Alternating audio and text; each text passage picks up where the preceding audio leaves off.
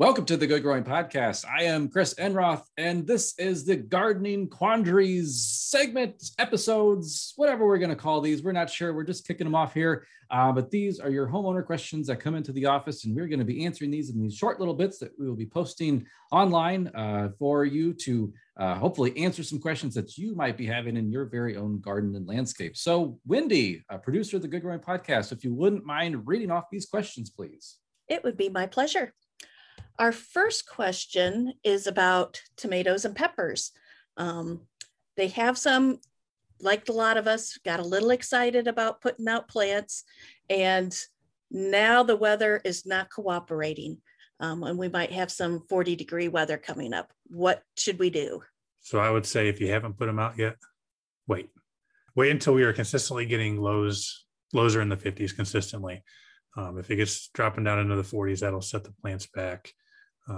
Tomatoes, peppers, those type of things like warm soils. So the other thing that I'm thinking about with if you have already planted your tomatoes, what should we do then in that regard? So I know there's some products like Wall of Water, where it's basically a bunch of tubes you fill with water and you can put those around your plants. Water will absorb heat during the day and slowly release that at night, and that'll bring that temperature up around your plants. You could try covering them, put a 5-gallon bucket or something like that over them as well. Use something to kind of trap that heat with those plants, keep them a little warmer than they would be otherwise. So like cutting off the bottom of a gallon milk jug, plastic milk jug, would that work? Yep, that would work. Make sure you put the lid back on so all the air doesn't go up the top. But well, I think the thing, like Wendy said, everyone gets so anxious. Like in Central Illinois, it is, what's the date? The holiday, which we typically are not supposed to recommend holidays, but usually it's Mother's Day in Central Illinois. We say, all right, after like the May 10th-ish, you can plant things outside. But remember, I think it was in 2020, we had a frost event. Was it May 11th last year? Or it was late.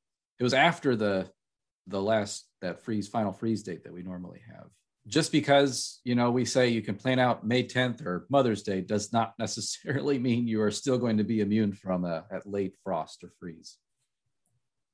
I'd say then usually you want to wait another week or two after you plant tomatoes for peppers, because they really like warm temperatures. And if you get them out a little early, they'll just sit there and do nothing for maybe a few weeks until it gets warm enough, and then they'll start growing on you. Okay, with the cold weather, we've gotten some questions about plants that have black and brown foliage. Is that from the cold temperatures we had like a week or so ago? Or could it be? Or something else nefarious going on? It depends, right? Right, everybody? We've kind of had some It's cool, complicated wet weather. and it depends. Right. So I'll say, I know in my yard, on some of the smaller trees and shrubs that we planted last year, that frost we had was a week or two ago. Those plants had just started sending out some new foliage. And you can see a lot of that, especially on the tips and the margins, is kind of burned brown and black. So I have a feeling that's why a lot of this stuff, it had new growth. It wasn't really all that hardy. It was real nice and soft, succulent growth.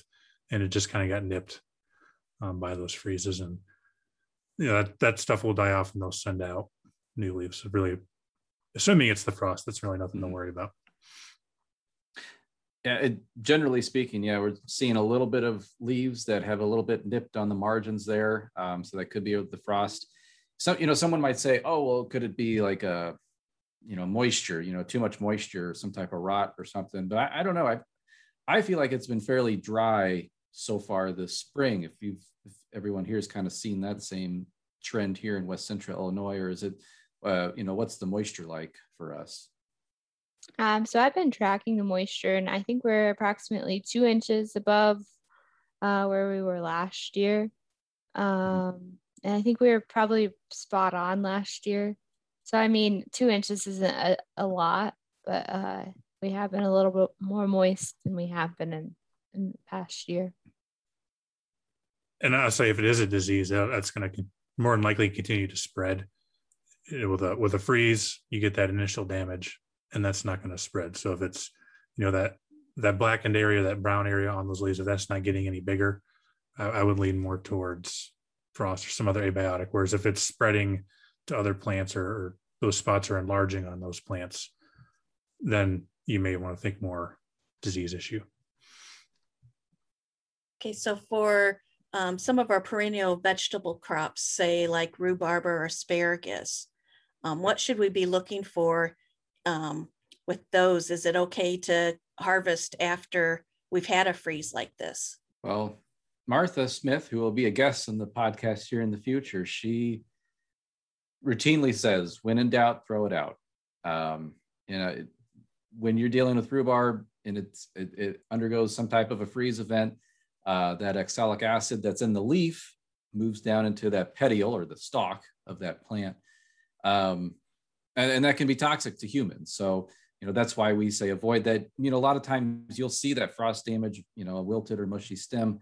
But you follow the safest precautions as you can, and, when in doubt, throw it out, as Martha would say. And then we have a question about cedar apple rust ID. How do you know what it is, and what should they do about it? So it's very unique looking. It kind of reminds me of like those balls that we'd have as a kid, so like all the little spikes on it. But yeah, it's interesting, and as the name suggests, it's like a rust color. And so this person had found it in their cedar tree.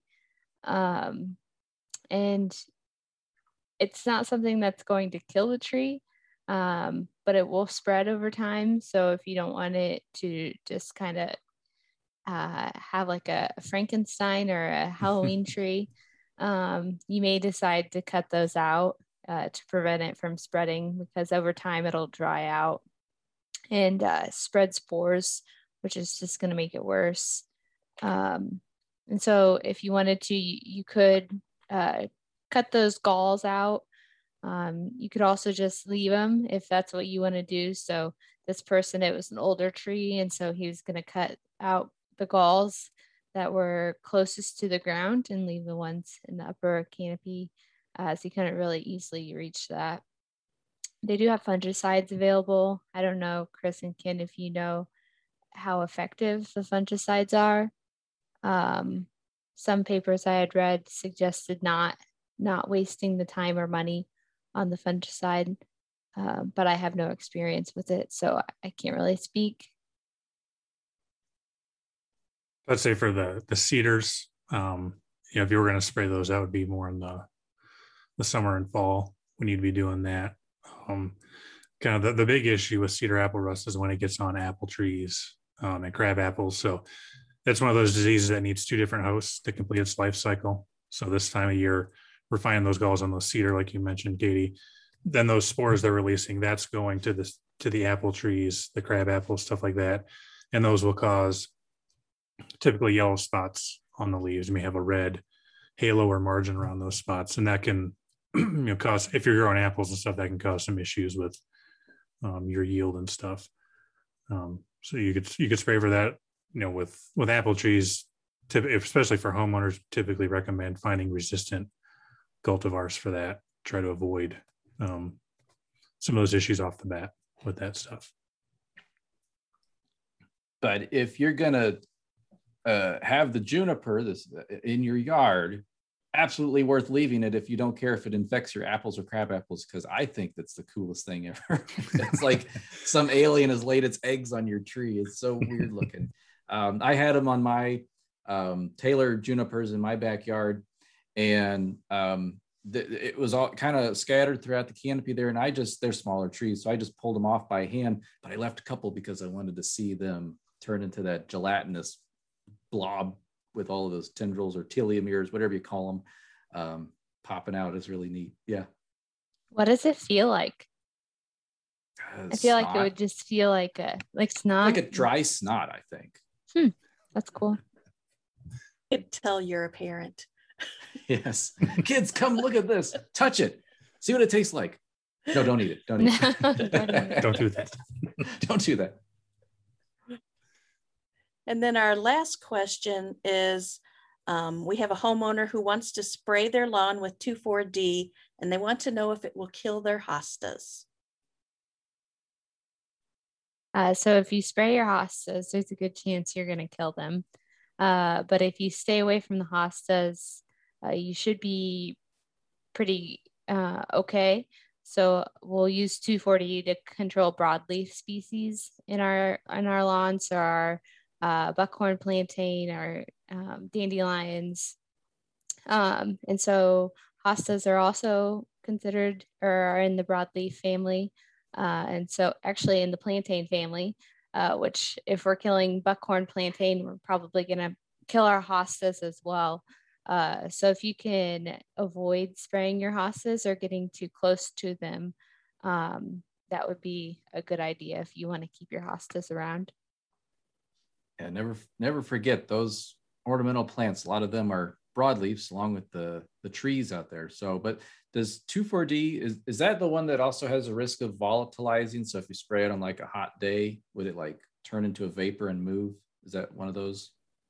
Yeah, I think it has the potential, but I don't think it's quite as bad as dicamba. Okay. But a lot of times if you buy, well, you can buy 2,4-D on its own, but a lot of times like our lawn or our weed lawn control herbicides that are pre-mixed that you can buy at a box store. A lot of times it'll have 2,4-D and dicamba in it. So you really have to be careful with that too. Yeah, and this time of year it's not. Weeds. And this time of year it's not too big of an issue with that volatilizing. It's more of a when we start getting into summer when it gets warm. A lot of times when we start getting over 80, 85 degrees, that's when it really starts becoming an issue. You should always read your label, and you should not spray on a windy day, because that can have issues as well. Or let's get on Wendy's page here, right, Wendy? And embrace my naturalist the hat. Yes. Let me put on my other hat here. Yep. Oh yeah, pollinator source. There you go. Dandelions, creeping Charlie. It's all good stuff out there. Unless it's an invasive species, then it's bad stuff. Then just pull it out. Yeah. Well, that was a lot of good information on a couple questions that are coming into our extension office. So Wendy, Katie, and Ken, thank you so much for helping answer these questions. And we shall see folks next week with another round of Gardening Quandaries.